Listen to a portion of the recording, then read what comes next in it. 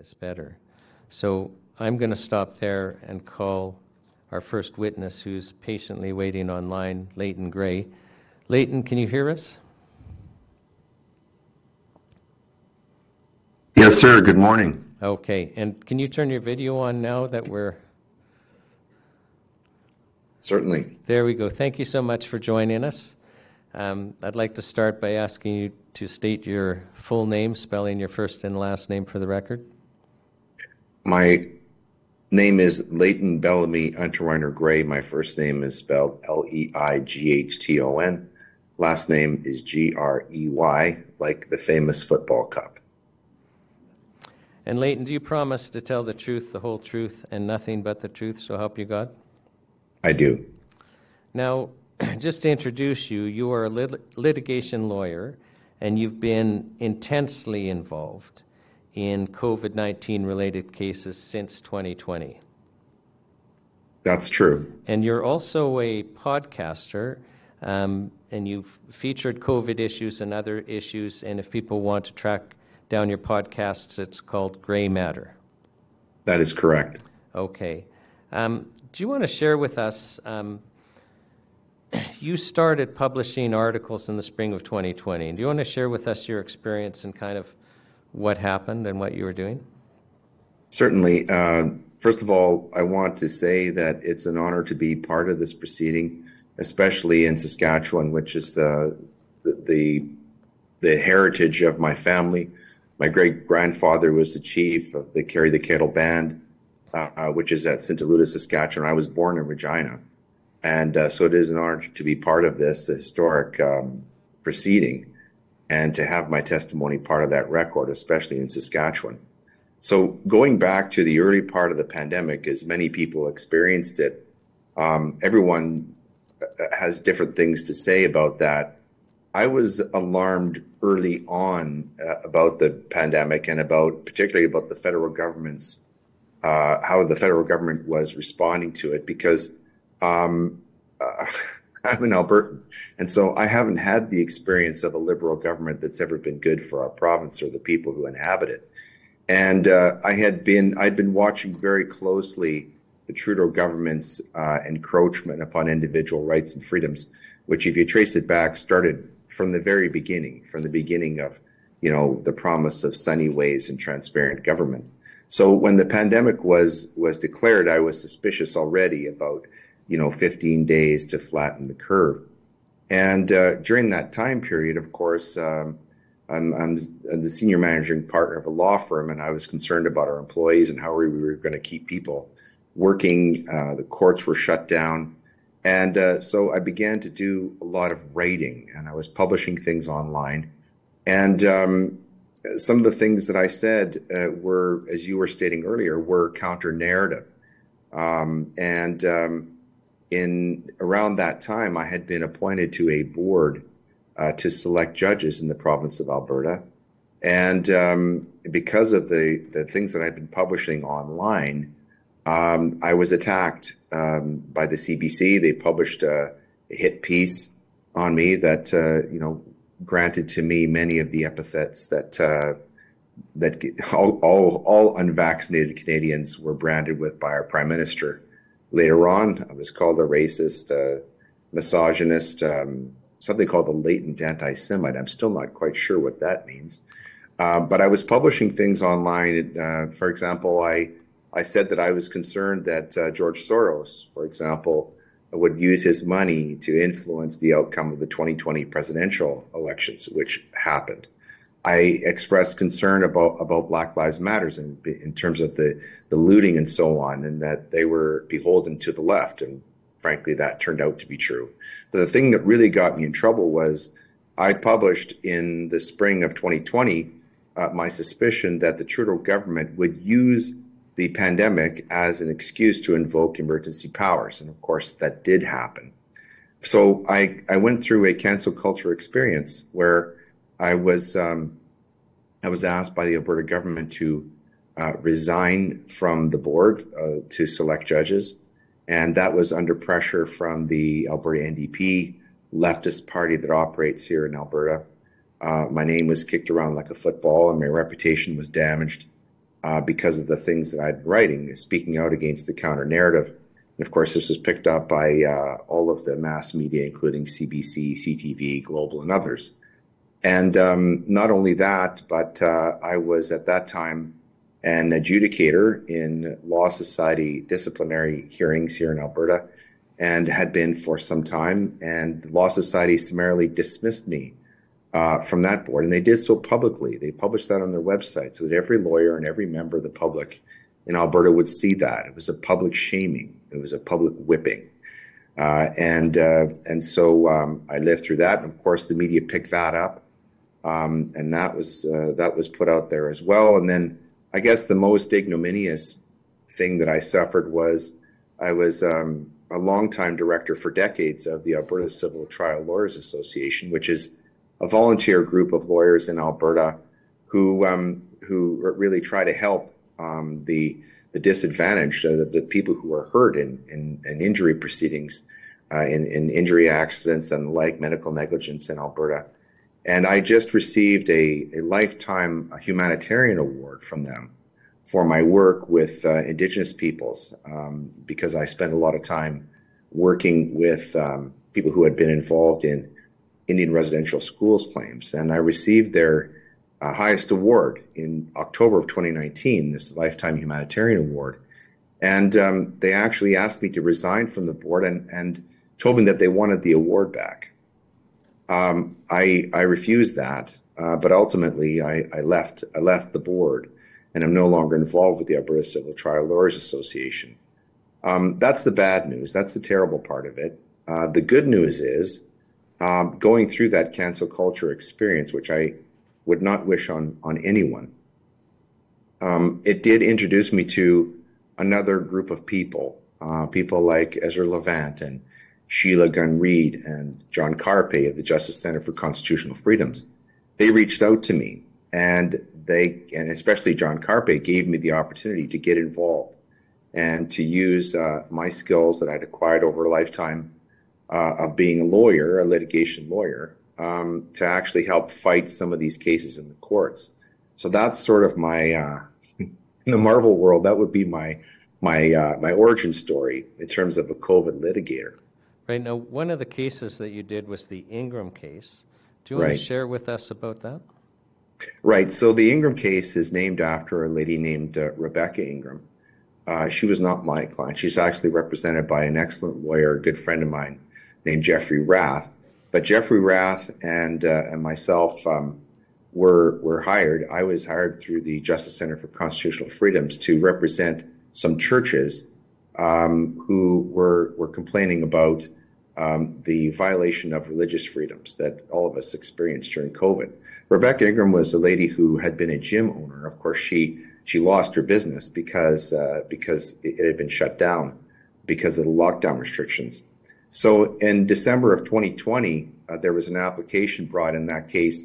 And this case was based upon two main legal arguments. One alleged violations of the Canadian Charter of Rights and Freedoms, but the other more interesting argument, one that I think may ultimately be successful, is that our Chief Medical Officer of Health, Dr. Dina Hinshaw, who is no longer our Chief Medical Officer of Health, she's now the Deputy Minister or Deputy in that capacity in British Columbia, that she exceeded her legal authority in making all of these lockdown orders.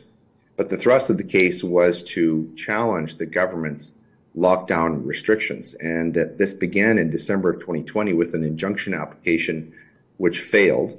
And that began really a series of losses that we suffered throughout that process.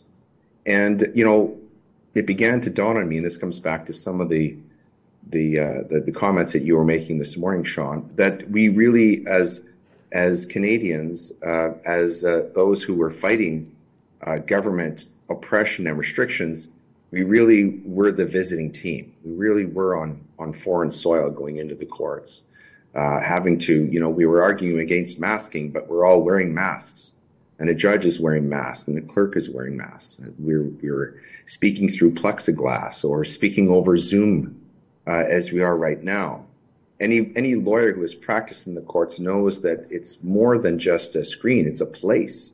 It's called court because, going back far enough, you were in the presence of a duke or a count or even a king or a queen arguing your case. This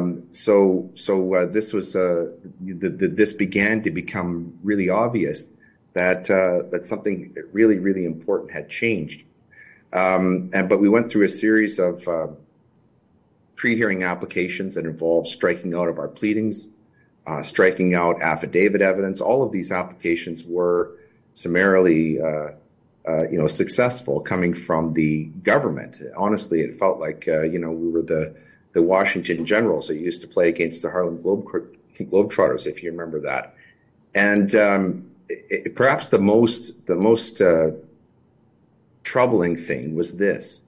When we filed all of our materials in December of 2020 in support of the injunction, we actually filed substantial medical evidence, including an affidavits by people like Dave Redmond, who's the emergencies expert, who's going to testify in this hearing next week in Red Deer, and one of the most brilliant scientific minds in the world in terms of epidemiology. That's Dr. Jay Bhattacharya, who I understand testified in Winnipeg. So we filed all this affidavit evidence showing very clearly that things like masks didn't work, that the risk of asymptomatic spread was minuscule, that really the weight of evidence was that this virus, the risk of it was confined to a very small, extremely vulnerable segment of the population, and more than that, that by locking down everyone and wasting resources on people who are at no risk of COVID, we were really hurting the people who were most vulnerable. And of course, all of that, we filed all that evidence, and yet we were faced with, on the other side, the government filing nothing.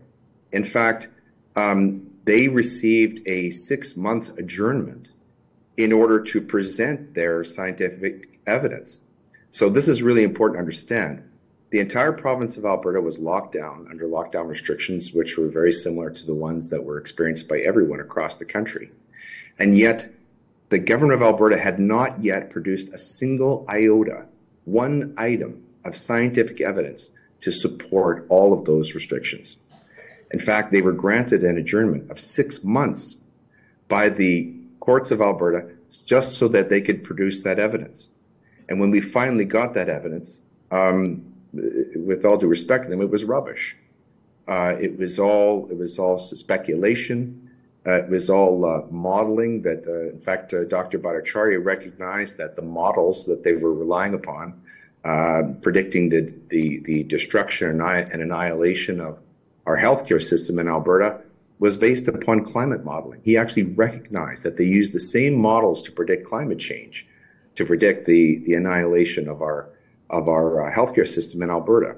So their science and their evidence was junk. But perhaps most troubling about this is the length of time that this process took. So we filed for that injunction in December of 2020, and Sean, we still don't have a decision. On April the 22nd now of 2023, that case is still with the courts. It's sitting there waiting for a decision. And there are hundreds of cases in the Alberta courts that are waiting the outcome of that Ingram decision, and still no decision. Well, there's an old adage that we lawyers know that goes something like "justice delayed is justice denied," and so this is very, very concerning because, of course, those of us who have been raised up in the law, particularly during the period when I went to law school, were taught that the Charter and the Constitution, the rule of law, were sacrosanct. That these were cherished things that protected not only Canadians but protected our entire political structure and all of our institutions. So, what do those charter rights mean when you go before a court and they're not even respected in the court where you're standing? What do those rights mean when the determination of whether or not they've even been violated has to wait years to be determined? What does that mean when, as you say, the truckers can go to Ottawa and do more to free Canadians from the bondage of these restrictions than our constitutional law? And the lack of respect for the rule of law continues to this day. I read only this morning that our government in Ottawa is actually trying to commission or pass a bill that would permit it to whitewash and to essentially give itself its own report card on how it handled, the COVID-19 pandemic. So with all of that, the Ingram case is going on. We're hopeful that we're going to get a correct decision in it. I'm not hopeful, very hopeful that the court is going to find that the violation of Canadians' charter rights, that outweighed the public interest in locking everyone down, because of course there isn't a single court in Canada that has made that determination. That alone is horrifying, frankly. But essentially, that's the story of the Ingram case thus far. No, the best thing that we did, sorry, just want to finish off this point. The best thing we did is we did get the chance to cross-examine the Chief Medical Officer of Health for several days. And that was quite revealing. And I like to think that we were instrumental in her losing her job here in Alberta. Thank you. Right. Well, and I understood that, and I wanted to pull out of you some of the things that you learned. I don't know if you saw Professor Bruce Pardy's presentation in Toronto. I did. So, for those of watching that didn't see that, as Professor Pardy was explaining how basically, the legislative branch has been delegating to the administrative branch, and then the courts are showing deference, so that basically we've arrived in an administrative state. But your cross-examination of Ms. Hinshaw revealed that actually in Alberta it wasn't an abdication to the administrative state, it just appeared to be. There was something else going on, and can you share with us that? I think especially Albertans need to hear this. Certainly, and when you hear from Mr. Redmond, he'll be able to explain this better than I can. But essentially, unlike in other provinces, in Alberta, there was never a state of public emergency declared. And in law, that is something distinct from a public health emergency. So what happened was in Alberta, the Jason Kenney government, when the pandemic was declared, they made some changes, some executive changes to the Public Health Act in this province, and they declared a Public Health Act emergency. And that essentially made our Chief Medical Officer of Health, Dina Hinshaw, the most powerful person in the history of our province. It essentially appointed her a health dictator. She had control over every aspect of our lives, and the wording of the statute actually says that she could use any means necessary to fight the pandemic. And she did use any means necessary. And so during the course of our cross-examination, though, something very surprising happened. When I asked her about her orders, she began to disclose that, in fact, although these orders were in her name, they were not her orders, that they instead expressed the will of the executive, and that she was going to the Premier and Cabinet to get the content to put in these health orders.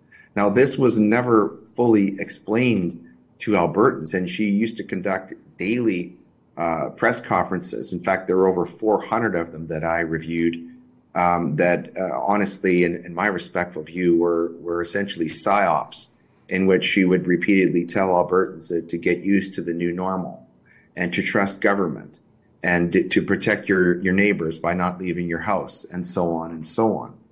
But essentially what was revealed during the course of cross-examination is that she was going to Cabinet and getting instructions about what to put in these health orders. And of course, under Alberta law, this is illegal because under the Public Health Act, the whole purpose of creating a Public Health Act emergency for the entire province, which was unprecedented at that time. Normally, a Public Health Act emergency would be something that would be localized. But we had it in the entire province under a Public Health Act emergency. The whole purpose of doing that was to have a health expert, a doctor, basically protect Alberta from this great pandemic, this great threat. And so it defeats the whole purpose of creating a Public Health Act emergency to go to lay people, such as the Premier and Cabinet, who have no medical expertise or knowledge at all, and to get from them the contents of these quote unquote health orders, which of course were not health orders. They were orders concerning every aspect of our lives, from when and how we could worship, whether or not we could shop, whether we could go out and exercise, whether our kids could attend school, and on and on and on. So what was revealed is that the whole structure of what Albertans were told about what they were experiencing through their government, whose job it was to protect them, that was their stated task, was essentially a fraud. It was a lie. And Dr. Hinshaw was not there in order to protect the public. In fact, that narrative shifted initially from 15 days to control the spread, and then it was, of course, we have to protect and preserve the healthcare system. We have to save the healthcare system, and then it turned into it was all about vaccinations. We have to all get vaccinated to end the pandemic. One of the scariest things that Dr. Hinshaw said, though, is I put it to her that in terms of the metrics of her decision, that what she did is she decided that first of all, she acknowledged that the health orders that were passed, all violated the civil liberties and the human rights of Albertans. She acknowledged that readily. But what she did is she said that the protection of the healthcare system, a faceless, soulless institution, that was more important than the violation of the individual rights. So that in that balancing act, and this is the way she put it, on balance, violating the individual human rights of 4 million people was justified in order to protect the healthcare system. And really, the healthcare system is not what she was talking about. In my respectful view, what she was really talking about was protection of essentially autocratic executive government power. That's really what was being said. And to me, that was the most horrifying thing that I heard her say throughout the whole time that we cross-examined her. Right, and that, I think, will be shocking to Albertans, because they just assumed that she was the one exercising authority, not the Premier and Cabinet. That was certainly the impression that was given. However, it's very clear from the evidence that came out that was not the truth, not the truth at all, and that ultimately what it was about was trying to shift the mindset of Albertans. From one, and understand those people who are Albertans understand that, as in every region of the country, we have different aspects of our culture, but Albertans tend to be very, very self-reliant. We tend to be somewhat libertarian overall in our thinking, not painting everyone with the same brush. But it was very clear that there was a psyop going on. In fact, in the course of the evidence that came out during that hearing, I cross-examined Dr. Hinshaw. The Alberta government actually commissioned a psychological report about what language and what methods to use in messaging to Albertans in order to get them to comply with lockdown restrictions, and also with, of course, the vaccination programs that rolled out in the latter stages of what we now call the pandemic. That's alarming. I think that's the softest term I can use. How did discovering all of this make you feel? Well, I was talking about this with Jeff Rath, and he and I are both 30-plus year lawyers in Alberta, and he and I sort of chuckled about this, not in a funny way, but in a sense that we were both under the same. You called it a spell, and we were under a spell. Such that we actually thought that our legal system was something special, and that judges were fair and impartial. That there was something that veiled that in integrity and justice. And my experience of doing COVID litigation sadly has exploded that, and it's actually very difficult for me in dealing with courts and judges now to get myself back to some semblance of the mindset that I had before, and so that is a struggle. one other thing I'd like to share, apart from the Ingram case, that really impacted me in this way is I had the pleasure to represent two courageous pastors in Alberta, James Coates of the Grace Life Church, who spent 35 days in the remand center because he refused to sign a bail condition that essentially would violate his religious conscience, that would say that he was made to he was given a horrible dilemma between accepting his liberty, exercising his liberty, which is guaranteed under the Constitution, and violating his promise to God as a Christian pastor, because the condition would require him not to preach the truth and the gospel to his congregation. And he put his God above his liberty, and he suffered 35 days. Anybody who's ever visited a jail or a remand center must understand that it's one of the worst places that they could possibly go. I know as a lawyer going there to visit clients that many times I could not wait to get out of those places.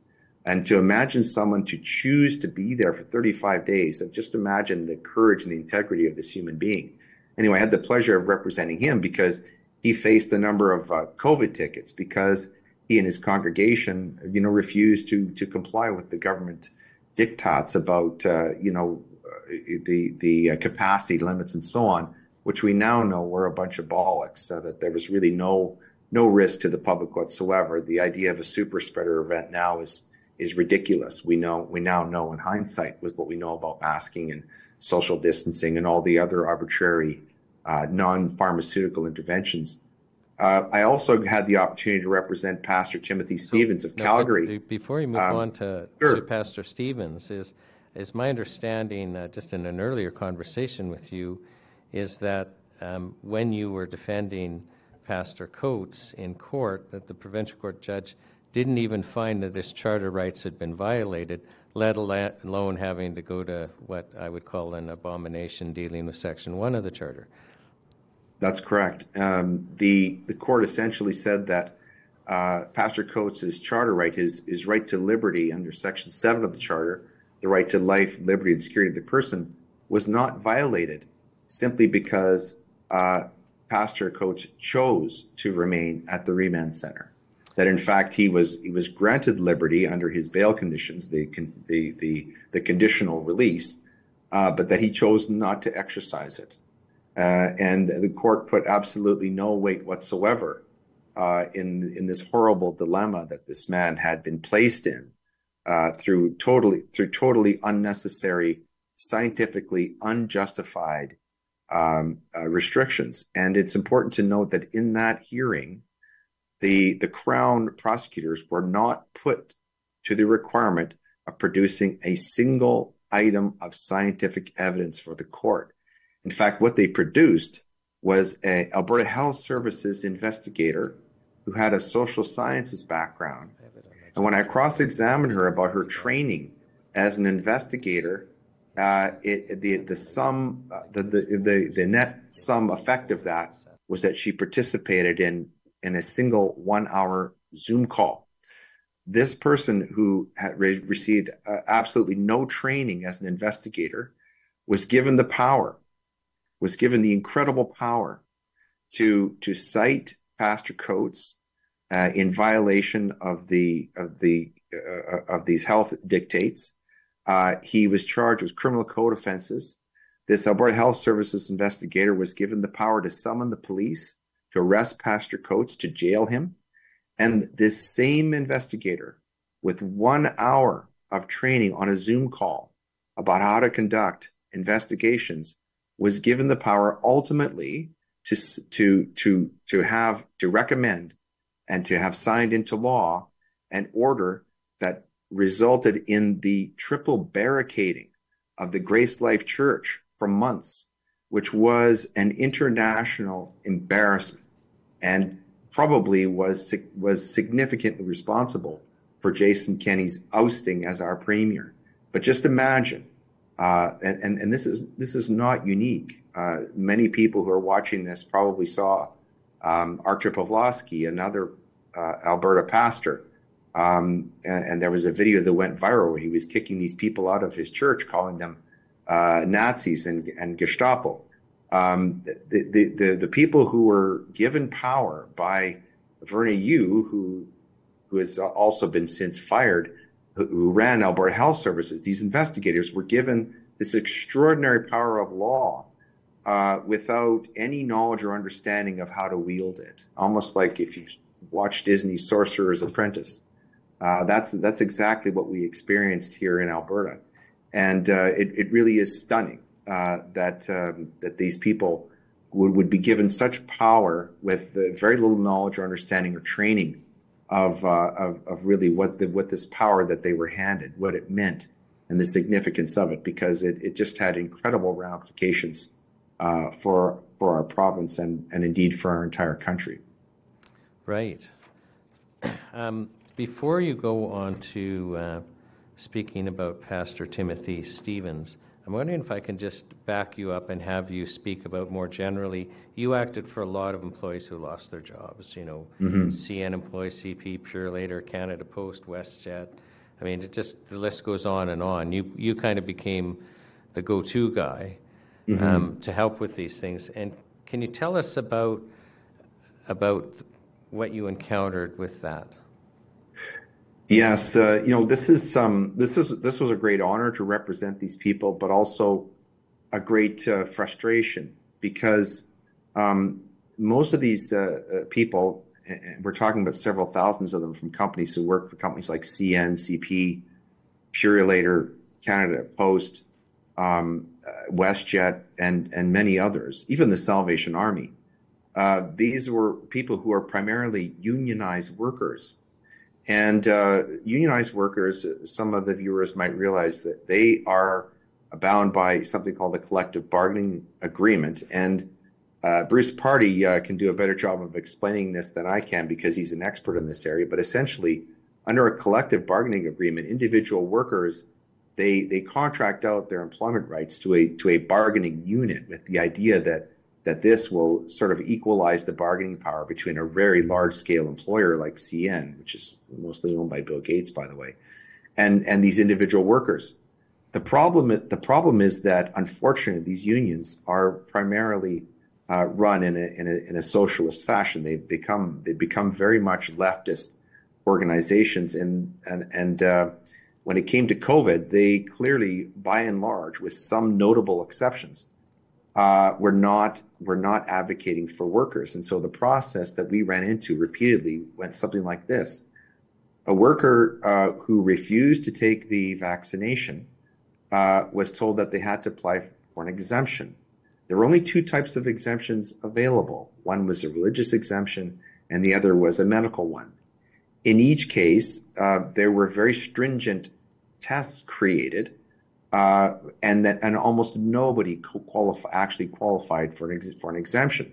So these workers were told that they would be put on something called an involuntary unpaid leave of absence, which, when you're sitting at your coffee table in the morning, staring in your coffee, feels a lot like you're fired, because you're not getting paid, you're indefinitely off work, and your only passport to go back to work to support your family is if you agree to have this experimental drug injected into your body. And it's significant to note, a lot of these workers that I described, these companies, they were impacted by federal government orders, the Ministry of Transport orders, because, of course, the Trudeau government required every single federally government-regulated employer to comply, and all these companies had their own vaccine mandates. The federal government, Trudeau government, did not have the temerity to actually impose a national vaccine mandate. That would have been clearly illegal. In fact, there's an opinion paper on this from 1996 that was given to the Canadian government at that time about this. So that gives you an idea of how long they've been thinking about this. But in any event, they did the next best thing. And of course, most people know the federal government is the largest employer in this country. And so all these workers were impacted in this way, all of them put out of work. So just imagine this awful choice that you're faced with, that you have to decide whether or not to work and support your family, or to take this drug that you know or you understand is dangerous, or it violates your religious conscience or whatever. So you turn to your union for help. Your union says this. Your union says comply. Your union says, we got this independent legal opinion, and it says that your rights are not being violated, and everything that the company and that the government are doing is fine. So just take the vax. So, of course, these people, they're being put out the door by their employer. They have no recourse there. They can't sue them because they're a member of this collective bargaining agreement, and the union won't help them.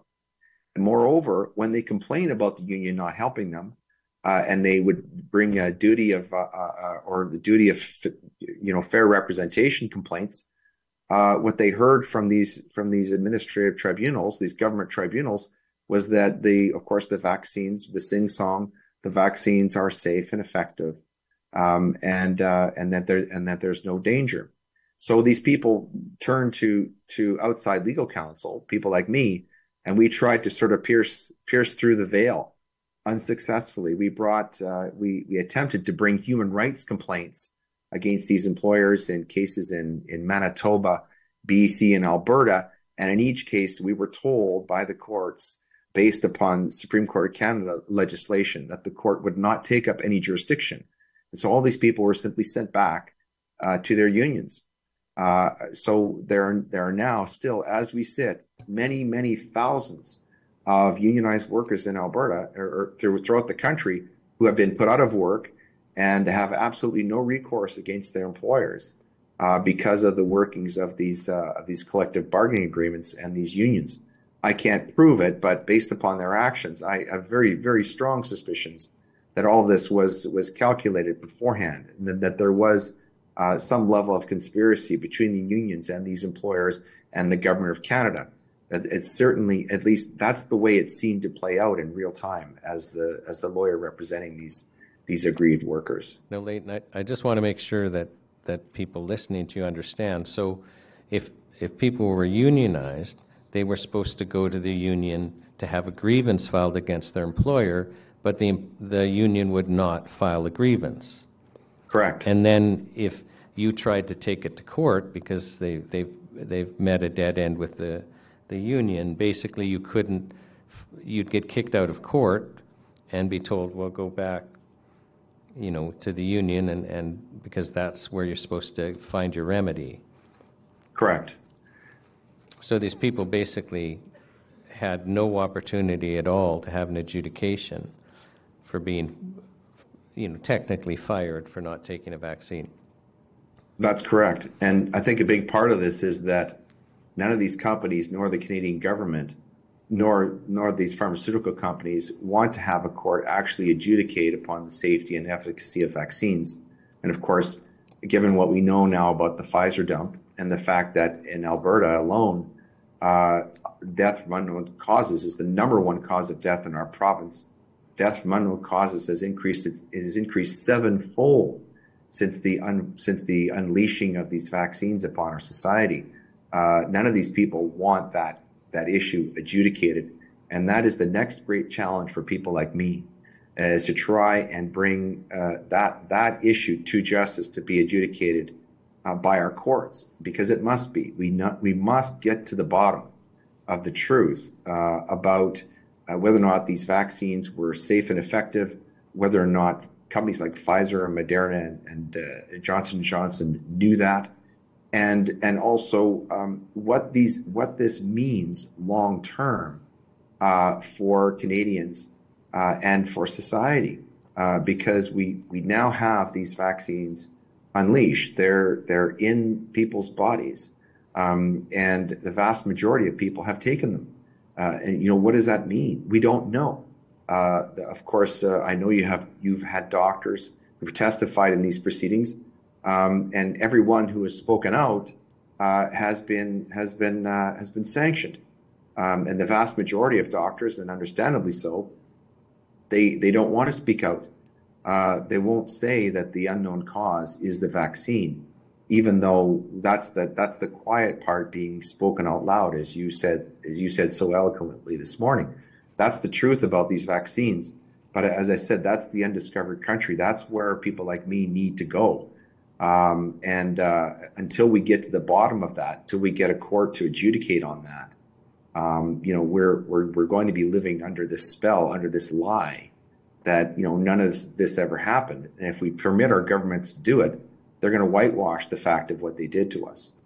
Yeah, it's interesting just to have a dialogue with you, because you'll be familiar with the Ontario Court of Appeal case, CG versus JH. And Right. just for the listeners, and I'll tell you what I just find funny about it, and then I want to ask you about an Alberta case that was somewhat different, involving inmates. But for those that aren't familiar with that case, so it was a family law case, and the father wanted the child vaccinated and the mother didn't. And at the trial level or motion level, the judge refused to side for the father and basically wasn't willing to just accept the government narrative. And so it's appealed to the Ontario Court of Appeal, which basically instructed the lower courts, the way I read the case, to take judicial notice, which means you can accept as a fact without there being any evidence led before you, that if Health Canada approves a vaccine, that would be prima facie evidence that it is safe and effective. And this is in relation to COVID vaccines. And Leighton, what I find so interesting is, so the Ontario Court of Appeal obviously was not aware that those vaccines were approved under a test in an interim order where the words safety and efficacy weren't even mentioned, let alone there being any requirement for proof. So the Ontario Court of Appeal is basically, in my opinion, instructing lower courts to take judicial notice of a phantom. But I just wanted you to kind of juxtapose that with a case that happened in Alberta, where basically, when the shoe was on the other foot, the court took the opposite position. Do you want to share with us about that?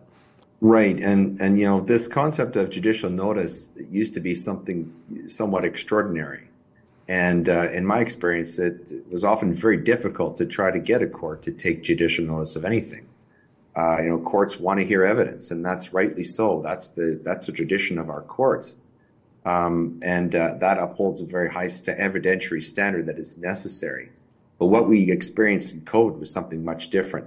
Whenever the government asked the court to take judicial notice of something called a pandemic, or that there was a threat to the healthcare system, or that people needed to wear masks, or that social distancing was necessary, the courts always readily adopted that COVID narrative. In fact, our courts in Alberta were the most locked down place in the entire province. In fact, they were one of the last places to remove restrictions.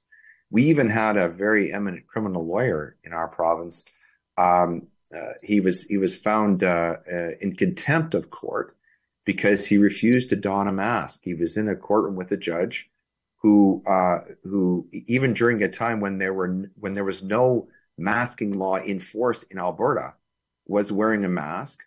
And the courts here in Alberta the judges are permitted to maintain exclusive jurisdiction over the safety of their courts. And she required this lawyer to wear a mask, even though there was no general masking law. He refused. And ultimately, he was made to purge his contempt. He was found in contempt of court. But the case that you're referring to is this was early on in the pandemic. And this illustrates how this judicial notice concept doesn't work the other way. There was a judge here in Alberta who heard a case from some inmates at the Edmonton Remand Center. And the essence of the case was that early on in the pandemic, when it was thought that people could get COVID from doing just about anything, these inmates brought an application that they should all be released because of the risk of exposure of a mass spreader event at the Edmonton Remand Center. Kind of a clever habeas corpus argument. But the court there would have none of it. The court said, well, I can't take judicial notice of the existence of something called a pandemic. I have to have scientific evidence, which is quite correct in law. But that's the only case that I know of, and I've researched this carefully in Alberta. It's the only case I know of where a court actually said that it could not take judicial notice of something called a pandemic and the risk of a mass spreader event and the like. And so that goes to show how the way that the government is treated or was treated in the courts of our province when it comes to this narrative is very different from when these things are argued on behalf of individual citizens or people who are even when they're using the narrative, trying to use the government's narrative in their favor, how they really can get no relief from the courts. Now, Leighton, can I have you talk now about Pastor Timothy Stevens and Right. what your involvement was and what happened with his case? Yeah, so another very, very courageous pastor, Pastor Timothy Stevens of Fairview Baptist Church. He's a close friend of James Coates, and he suffered, similar treatment because at his church, again, he refused they refused to comply with these restrictions. His church was closed, was shut down, just as James Coates's was. And so he was ticketed.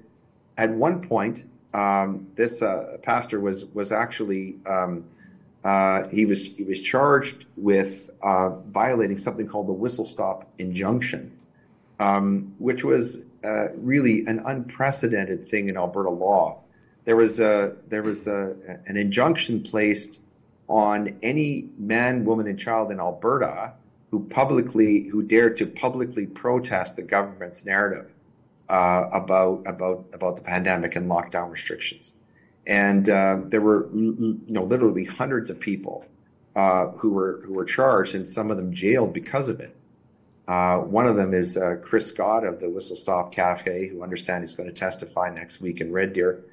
But this also included Pastor Timothy Stevens. So what Pastor Stevens did is he started getting his congregation together, and they would meet at undisclosed locations. And this became kind of a game of cat and mouse with the Alberta Health Services employees. And ultimately, it's my understanding that they were able to detect him having an outdoor church service with his congregation.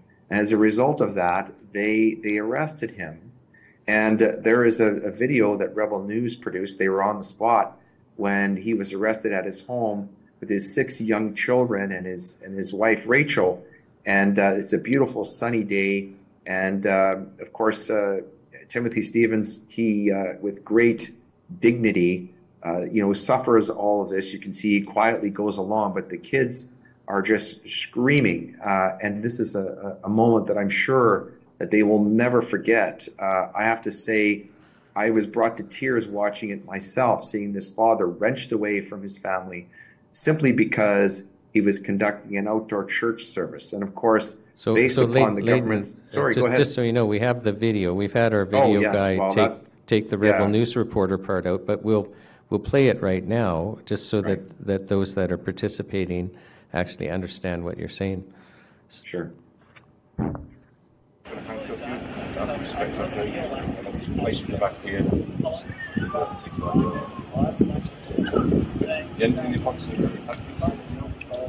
Okay, do you want to just fight it out, please? Do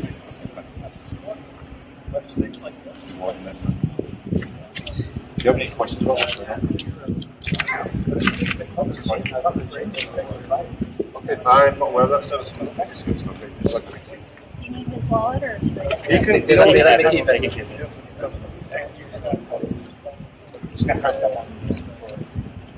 No, I wasn't. That's his wife there in the foreground. That's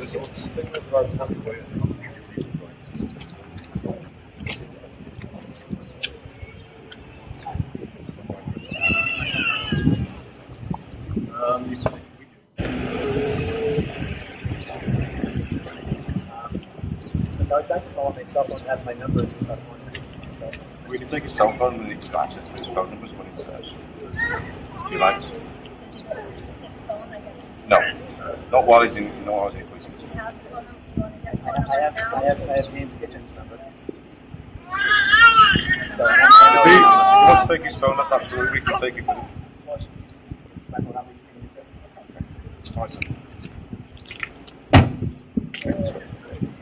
not going to handcuff you. Out of respect, okay. Sorry, carry on. Yeah, so, and just understand, so people understand the level of incompetency that was involved here. When he was first arrested and jailed, he was in jail. The Alberta Health Services people had actually gone out and the police had actually served the wrong person. They actually served the injunction order on the wrong person, and it was stipulated under the terms of the injunction that it was necessary for anyone who violated the injunction to actually be served with the document so that they would know and they would have notice of the terms, because otherwise how can you be in violation unless you know what the terms were?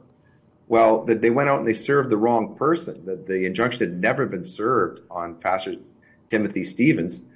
They went out and arrested him, and he was in jail. I discovered this, and I revealed it to the lawyers and to the court that he had never been served, that they'd actually served the wrong person. And it still took several days. I had to actually obtain a statutory declaration, a sworn statement from the person who they had mistakenly served with the injunction before they would finally release him. And so that was the first time he was arrested. The second time he was arrested was because he had simply conducted an outdoor church service. And it's worth noting that in the Manitoba proceeding, there was an expert that was called for the government, and they were asked under oath whether there was any scientific study supporting the idea that of a super spreader event that could occur outside. And the fact is, the answer is no. There actually is there's no accepted study anywhere of the risk of a mass spreader event, a super spreader event, occurring as a result of outdoor gatherings because of the way that the virus is spread. What we knew at the time. Notwithstanding that, he was jailed, and the only reason why Timothy Stevens was freed, actually, was that on July the 1st of 2021, the government of Alberta declared a COVID amnesty. Many of us suspect that was done in order to accommodate the Calgary Stampede, because they brought the restrictions back in September. But for that, he would still be at the remand center. Because he never accepted the bail condition, nor did Pastor James Coates, but he was given the same bail condition that he would not preach to his congregation, and he refused to comply with that, and so he was jailed.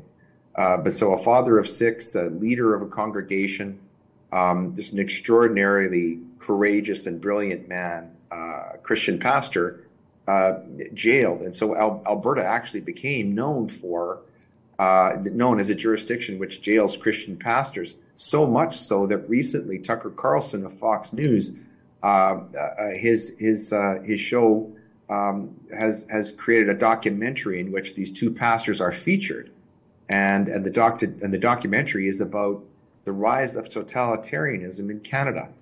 And so what an incredible shame and disgusting embarrassment this is for the province of Alberta, indeed for all of Canada, before the world, to have these Christian pastors unnecessarily jailed for long periods of time when they had done absolutely nothing. It's significant to note that all of the charges were ultimately, through the grace of God, ultimately dropped or defeated against Timothy Stevens. We actually had to run a trial in Calgary before a provincial court judge who quite properly found that there was no basis for these violation tickets. But we actually had to run a contested trial before a judge in Calgary in order to have these COVID tickets thrown out against Pastor Timothy Stevens. Thank you, Leighton. I'll open you up to the commissioners to see if they have any questions. Thank you. And there are questions. See my good friend, Mr. Drysdale. Good morning, Mr. Gray. How are you? Wonderful to see you again. I have a number of questions, and since I'm not a lawyer, I do understand that there may be questions that you will not want to or will not be able to answer because I think you're what's the expression? You're a representative of the court or something? Officer of the court, Officer yes. of the court. But I'm going to ask them anyway. And okay. First question. Could you please enter the transcript of Dina Henshaw's testimony into our record? It's a public document. Certainly. Thank you. Yep, we'll do so. And that way that the folks will be able to access that on our website and be able to read exactly what was asked and what was said. There's also a video recording that I think we have as well, that I could submit in addition to the written transcript if you would like that. I would very much appreciate that. Is it not a fundamental tenet of our legal system that anyone appearing before a judge or before that system is treated equally under the law? Yes, that's one of the principles of fundamental justice that is recognized under our charter. It's also an age-old principle that's implied under what is commonly called the rule of law. The rule of law, of course, it stems all the way back to 1215 in the Magna Carta, and it stands for the idea that no one is above the law, but also that everyone is equally protected under that law. Does that also include the government? Yes, particularly the government, because it's important to remember, again, going back to the Magna Carta, that was a cessation, that was a cessation of power, a seceding of power from a king, a divinely anointed king, to the Parliament of England. So it's very significant in terms of the rule of law that even the king is not above the law, then, let alone a prime minister. Then, in listening to you, the conversation between you and Mr.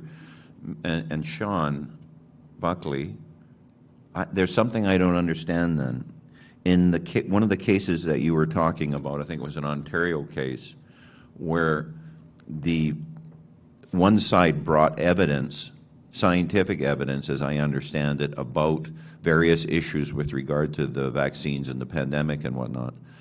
But as I understand it, the judge ruled that the government's opinion was not subject to dispute. And I think the term you used was judicial notice, that the government just said, the judge said that the government's opinion couldn't really be discussed or argued because it was just taken for granted. Correct. And so this is what I meant when I said those of us who went into court against the government always felt like the visiting team, because we were trying to question things that were considered to be unquestionable. There's a great recent example of this. My good friend James Kitchen, who I understand testified in this proceeding, he was recently on my podcast. He represented a chiropractor named Wall, who went before a disciplinary proceeding and was actually suspended by that college for a period of time because he refused to wear a mask, even though none of his patients had a problem with him not wearing a mask. And James Kitchen had quite properly produced some of the most eminent experts that we know of, including people like Dr. Byron Bridle on epidemiology and so on. And the college, the chiropractic college, produced a GP, a general practitioner, with no specific knowledge in epidemiology or virology or any of these things. And that chiropractic college simply preferred the evidence of the GP to this mountain of expert evidence, eminent expert evidence that was produced by James Kitchen on behalf of Dr. Wall. And I have to say that is precisely what happened in the Ingram case. We produced eminent, if there is a better expert than Dr. J. Bhattacharya, just to take Dr. Bhattacharya for a moment, this man he teaches medicine at an Ivy League college at Stanford. He is one of the leading experts in epidemiology, and he also has a PhD in economics. So if you were going to design a human being who could talk about the science of COVID and also speak authoritatively about the economic and societal impacts of lockdowns, this would be the human being. He's almost like a human AI program. And yet all the government of Alberta lawyers did throughout that proceeding was try to discredit him. I want to come back to this because I'm what's in my mind right now is I'm considering the testimony we've had in the last several days in Saskatoon, and I keep hearing basic tenets of something, basic tenets of law, basic tenets of medicine, And one of the things that, and perhaps you can't comment on this, but I heard in the last day or so medical doctors talking about a basic tenet of informed consent. And is informed consent, to your knowledge, something that is legally required or legally enforceable in Canada? I think in terms of a legal concept, the answer is clearly yes. There are all kinds of examples of it in the law. Everything from the type of a waiver that you would sign when you take your kids to go on a ride somewhere. There's all kinds of forms of informed consent, but the specific one that you're talking about really goes back to the Nuremberg Code of 1947, which came out of the aftermath of the experiments that were conducted on people in the Nazi death camps. That's part of clearly under international law, and that concept has been imported, in my respectful view, into Canadian law as well.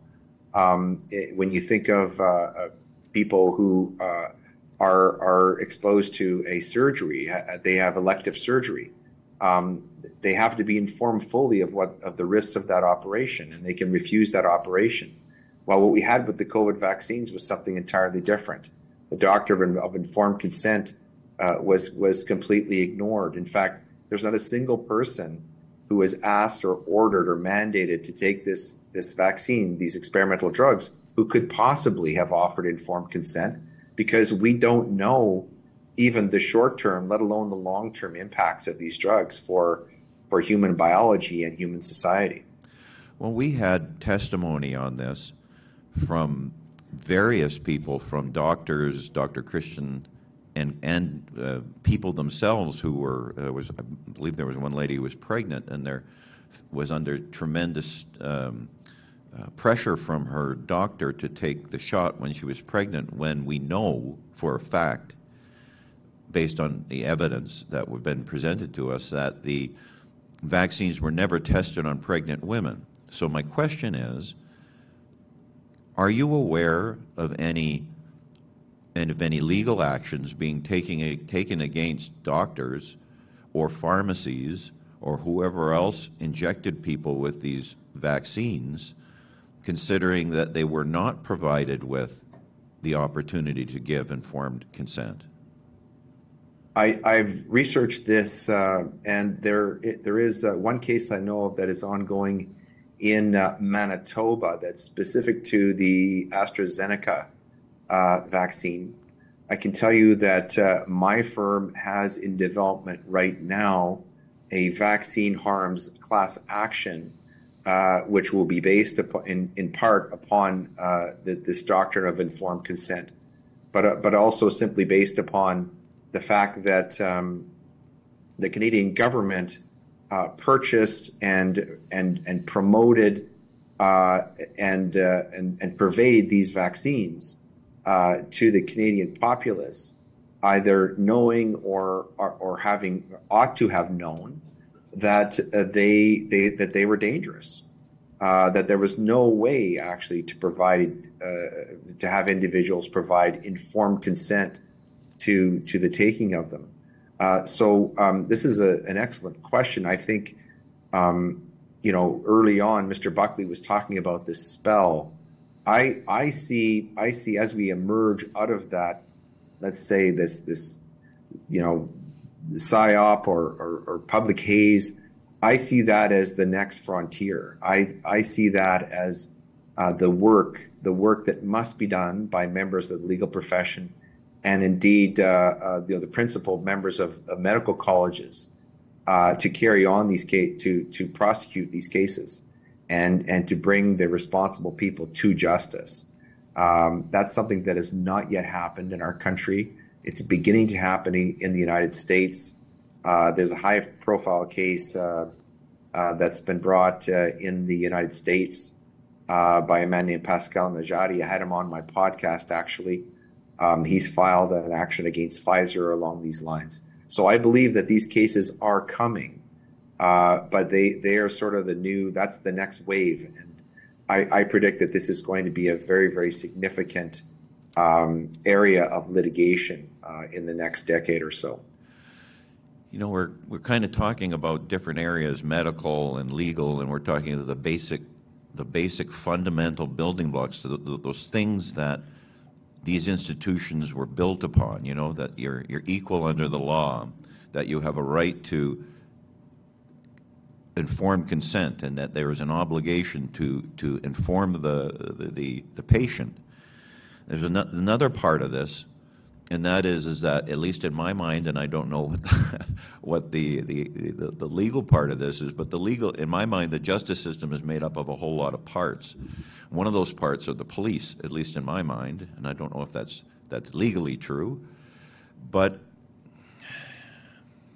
you know, we've heard a lot of things and we've seen a lot of things. You know, we saw, Mr. Buckley mentioned a video of a veteran being pulled off of the War Memorial and beaten.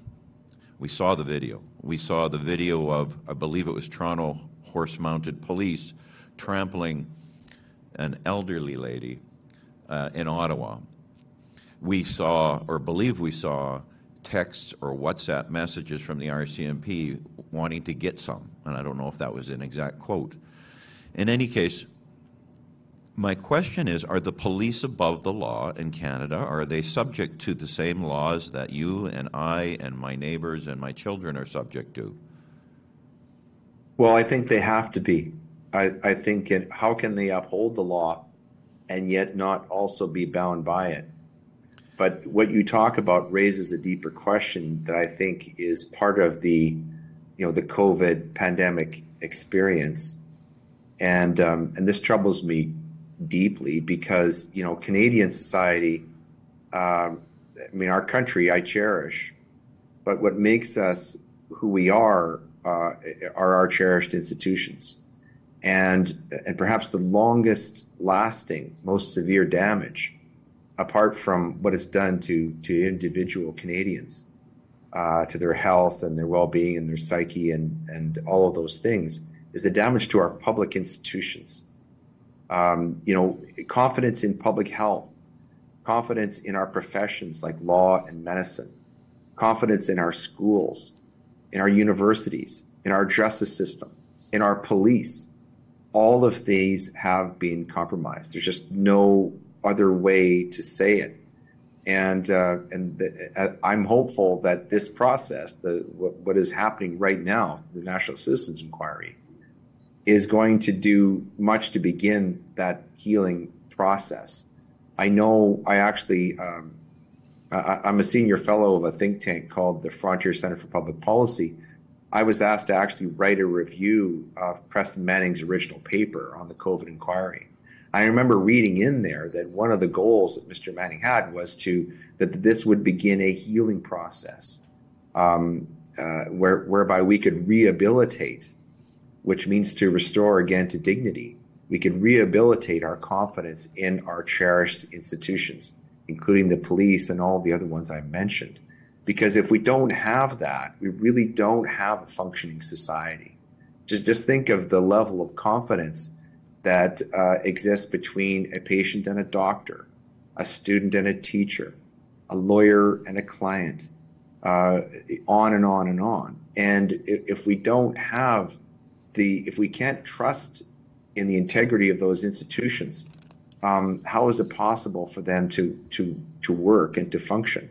It almost invites chaos. I don't want to overstate it, but I think I don't think it can be overstated in this context. We have a severe and a tragic corruption of confidence in our public institutions. And Dr. Bhattacharya put this very well, actually, when he was testifying in the Ingram case. He said he was talking about the failure of public of confidence in the public health system. He said, what if we had something that was as contagious as Omicron, but as lethal as Ebola? What would the response of the public be now in the aftermath of COVID? How many people would die because more than half of the people in our society now don't trust the medical establishment? They don't trust the information that they get from public health. And to me, that's maybe the ultimate example of the danger of the loss of confidence in our public institutions. That is certainly one component of it. The other component of it is, I've always considered, rightly or wrongly, that the justice system acts as a safety valve for our society. In other words, if you've been aggrieved or if the government has done something to you, you have the confidence that you can go to these institutions and get justice, which is different than legal. You know, a legal decision is not necessarily justice. But if the Canadian population who are waking up or who are starting or beginning to realize what's happened, perhaps through this inquiry, and they can't go, or they feel they can't go to the judicial system because of the performance over the last 3 years, do you think that's an incredible danger to our society or the civility of our society? Where else can they go? I think it's extremely dangerous, and unfortunately, we have a government in Ottawa that's more interested in social justice than actual justice and law and order and maintenance of our public institutions, as you described. I know one very dedicated and well-meaning individual, I believe in Winnipeg, who created a report about COVID and actually inspired many Canadians to actually go to police detachments and try to get certain people, charged with criminal offenses for COVID outrages, and that sort of, I think that sort of grassroots activism is what we need. Unfortunately, it does not appear that we're going to get much relief or change by staring at the tops of the trees. I think that we've got to have a grassroots movement in our country where we're getting down to the roots, getting involved in our communities and trying to solve these problems of justice, of health, of education, all of these at the grassroots level, instead of looking to governments to solve these problems. Because it seems as though what's happening right now in our country is that our governments are only interested in frightening us into believing that we are in a constant state of a never-ending state of emergency, whether it's due to a virus or the climate or public debt or in war and nuclear war or whatever.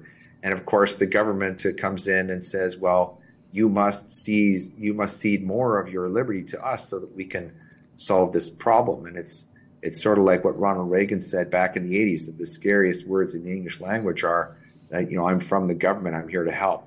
I think we as Canadians are going to have to take responsibility individually and as communities over our communities and solve these problems at a local level. And that might mean local policing as opposed to having the RCMP. Nothing against the RCMP, but I think a very persuasive case could be made for saying that the RCMP at the highest levels has been politically corrupted. I think there's ample evidence for that in the public sphere. I just have a couple short ones. Otherwise, I'm going to get into lots of trouble with the other commissioners who are squirming to ask you questions, sir. Did you take in, or were you aware of the evidence we heard from Ryan or Diziak? I know I'm very familiar with Ryan. I've had the pleasure of getting to know him as really a safety expert who worked for CN. And I interviewed him. There's an episode of my podcast where he talks for an hour about his expertise, his safety expertise, and really how he presented ample evidence to his company for why everything they were doing in terms of the pandemic was wrong. And so, yeah, I'm quite familiar with Ryan, and I think he's a very, very courageous and intelligent man, and he could have prevented a lot of anguish for CN employees if the company had actually respected the advice that they hired him to provide to them. Could this possibly form a legal vector in which folks can have their employers who enforce mandates become legally liable, do you think? Possibly. The impediment there is, again, as I spoke earlier in answer to Mr. Buckley's question, is these unions are standing in the way to a large degree. I don't want to paint them all with the same brush, but the vast majority of them really are aligned with the government narrative on COVID, and do not want to have anything to do with taking up grievances or really taking these companies or the government of Canada to task over these safety concerns. There certainly is a viable argument to be made, and actually we have a case that is before the Federal Court Trial Division right now on behalf of hundreds of postal workers. They're called Posties for Freedom, and Ryan's evidence is going to be a key aspect in that case if we can get to hearing. But of course, before we even get to a hearing on the merits and have his evidence heard, we're going to have to get past this procedural hurdle to have the court even take jurisdiction to hear the case. I guess that impediment doesn't exist for non-unionized workers. That's true. I have many more questions, but I'm going to pass it off to the other commissioners. Thank you, sir. Thank you very much. Although I haven't been invited yet, I would be pleased to appear on your podcast, which I follow quite regularly. We would be happy to have you following all of the hearings. Thank you, Mr. Gray, for coming and giving us your testimony today. I'm going to limit myself to 2 areas in my questions. And I think you mentioned early in your testimony that you were a member of a type of judicial selection board in the province of Alberta. And yesterday we heard from a witness, James Kitchen, about his views on needing to potentially reform the judicial appointment process. I'm hoping you can give us shed a little bit of light on what the process is for judicial appointments, what the role these selection boards play in it, and whether you see any room for improvements. It is a political process in Canada. And I don't want to suggest that there are not excellent people being appointed to the bench in Alberta and in Canada. Clearly, that is true. There are excellent legal minds who are being raised up to the level of the bench. Where I got into trouble, just speaking anecdotally, is that I actually made a public pledge that I was going to select the best candidates based upon merit, and that I was going to have little or no regard to what we might call immutable characteristics. In other words, if we were selecting 6 judges and the 6 best, most qualified people were black, that I would pick all black. If the most qualified people were women, then I would pick all women. It's my particular view that in appointing someone to the judiciary, especially in Canada right now, we must have the best, most principled people appointed to that bench. We cannot be selecting people based upon metrics like diversity, inclusion, equity, because the problem is when we do that, it risks not getting the very best people. And the kind of power that judges enjoy in our society right now is so great that, and we've seen this over COVID, we must have people occupying those positions who have courage and will at certain times will be able to and will exercise their authority, their discretion, even when it requires an unpopular decision. I know James has been very outspoken about this. My concern about the process is that, particularly at the federal level, there is a screening process for appointment to the Superior Court, which is done through the Government of Canada. That there are people who are being appointed based upon their political allegiances. In fact, Mr. Lametti, our federal justice minister, has been really very cavalier about revealing this, and that's a very deep concern because, of course, in our system, historically, our judges have been a bulwark against government oppression. We need to have confidence in our judiciary that they will decide cases in a fair and impartial way. And sadly, there is ample evidence in our country that during COVID, this was not working out very well.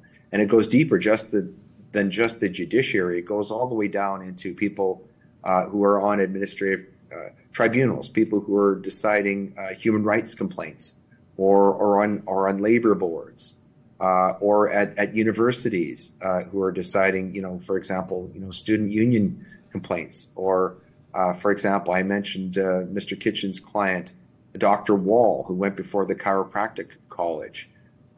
There's grave concern that these institutions are becoming politicized, and of course that is dangerous to the integrity of our law and of our entire legal system and our system of justice. And so there is reason to be concerned about the manner in which judges are being appointed in our country. I would like to see a thorough review of the process to determine to what extent it is in fact being politicized. And again, I have to clarify this. I'm not saying that the people who are being selected to the bench are all being appointed on the basis of their politics. I know that there are excellent people, and I have friends who are judges and people I admire greatly who are on the judiciary. And we have very, very talented people in our courts, brilliant people in our courts. But there is a concern about the manner in which judges are being selected in this country. And I think part of the reason why I was never given the opportunity to actually sit down and select a judge is because of my views. Leighton, can I just jump in for a second? And I'm not trying to stop but if you can be a little more succinct in your answers to commissioners, just because we've got some witnesses stacked up. Sorry. And so on that note, I'm going to actually just note that I lied. I have 3 questions, not 2. But this next one should be very short. My fellow commissioner asked for the transcripts of Dr. Hinshaw's cross-examination. Were there also expert reports prepared by the province? And if so, could we have copies of those for our record as well? Yes, they're a matter of public records, so we can provide you with a full documentary record of that proceeding. Thank you. And finally, I've heard you speak today about what I think is a failure of many unions to represent employees when it came to the vaccine mandates. And I'm just wondering if you have thoughts on how that process can be improved upon, assuming that the way it's been going so far is not going to reach a resolution that is satisfactory to these employees. Should they be able to have recourse against their unions when this happens? Should they be able to go around their unions directly at their employers? Do you have any thoughts on that? I think it's something that needs to be examined. In particular, there's something called the duty of fair representation that the union owes to the workers under these collective bargaining agreements. I think one thing that's of concern is who are populating these tribunals, who actually decide whether or not the union is discharging that duty properly. That's something I think needs to be reviewed. But I think COVID, looking sort of at the silver lining, it revealed a lot of cracks in many of our institutions, and I think this whole concept of unionized labor is yet one example of that. Thank you.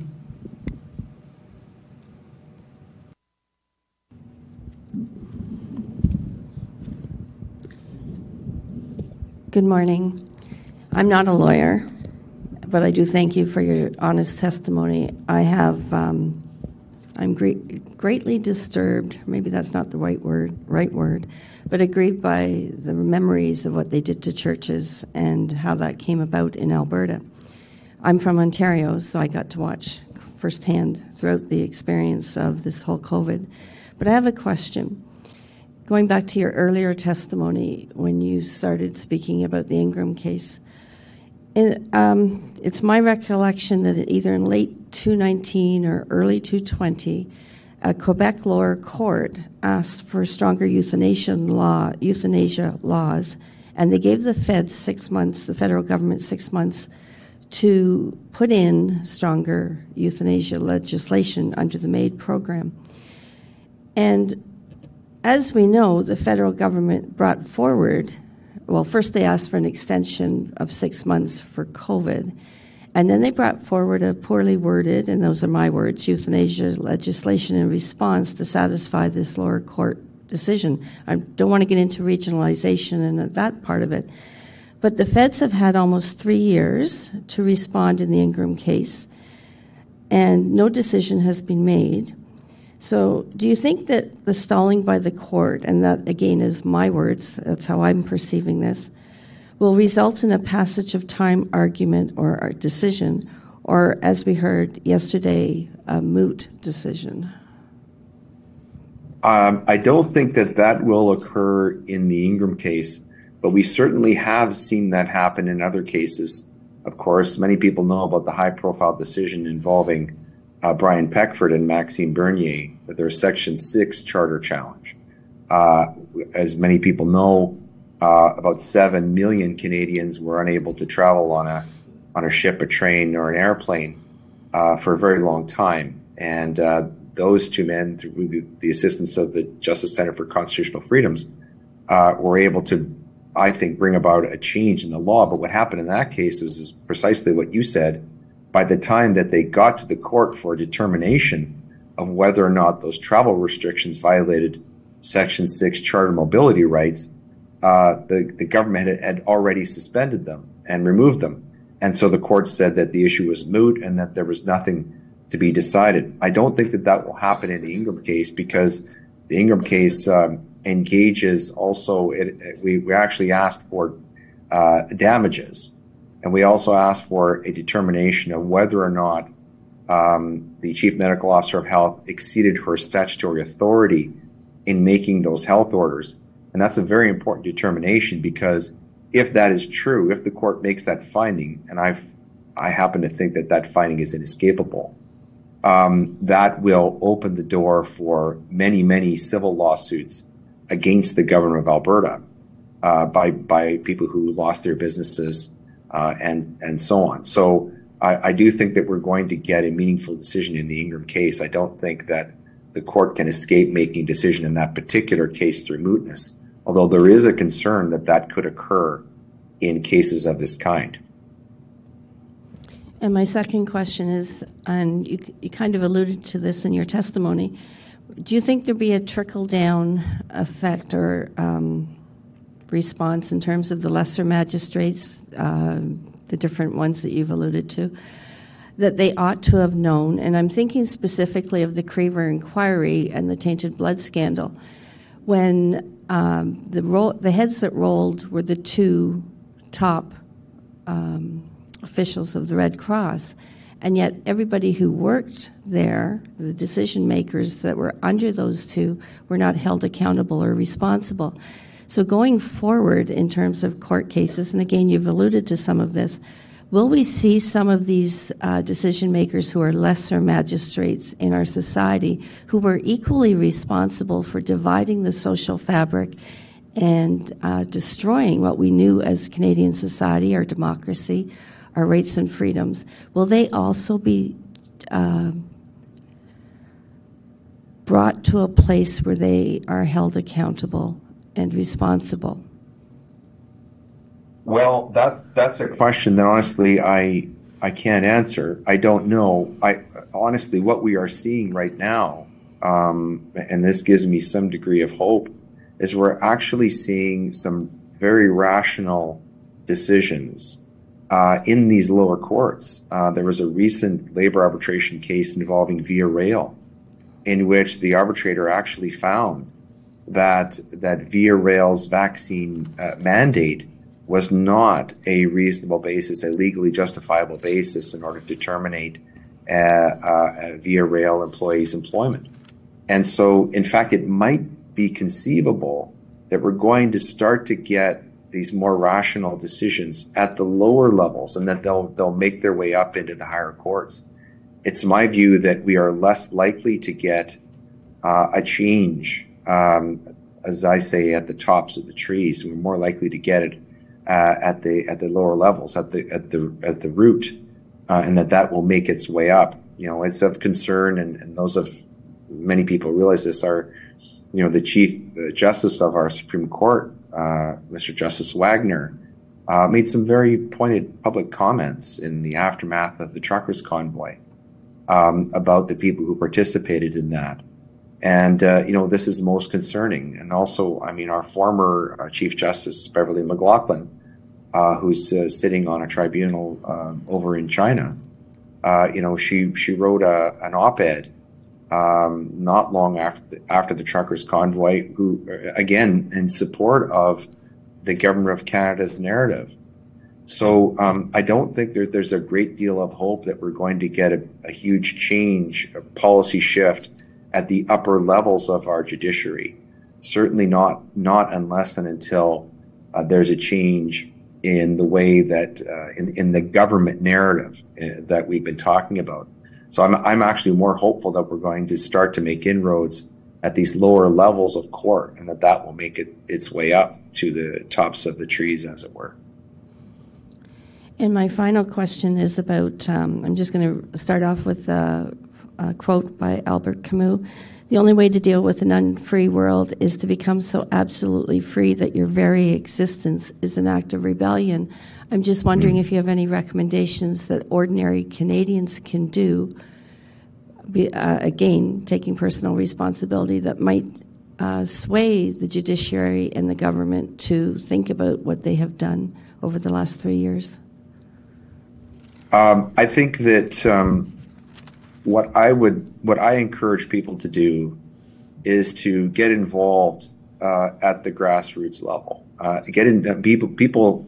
I mean, one of the greatest and most common shared feelings of people in our country throughout the pandemic is powerlessness, and I happen to believe that is by design. But that's a lie. That's not true. We all have individual personal power. We all have things that we can do. Not everyone is an eminent doctor or a litigation lawyer or a high-powered journalist or whatever.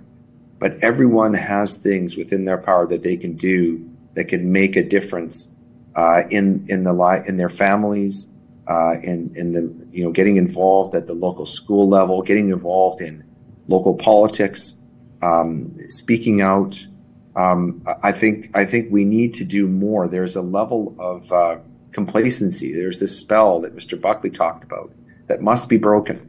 And the only way to do that is to do something, to take action. We've been too much, I think, as a country, as a nation, we've been spectators, allowing things to be done to us or to be done for us.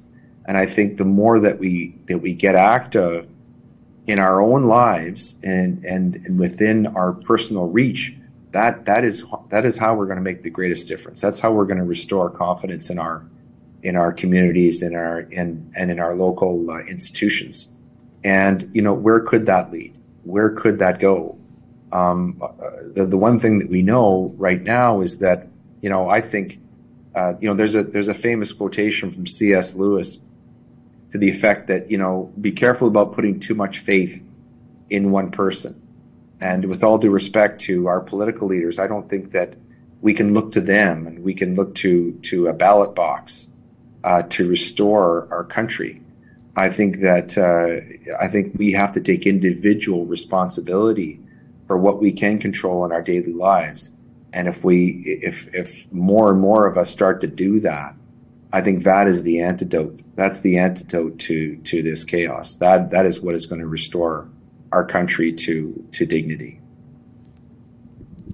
Thank you for taking the time to testify this morning. Thank you. It's been my honor.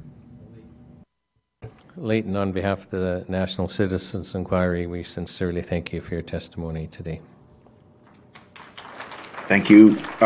In closing, would you mind if I just read a brief biblical verse I'd like to share with people who watch this? Sure.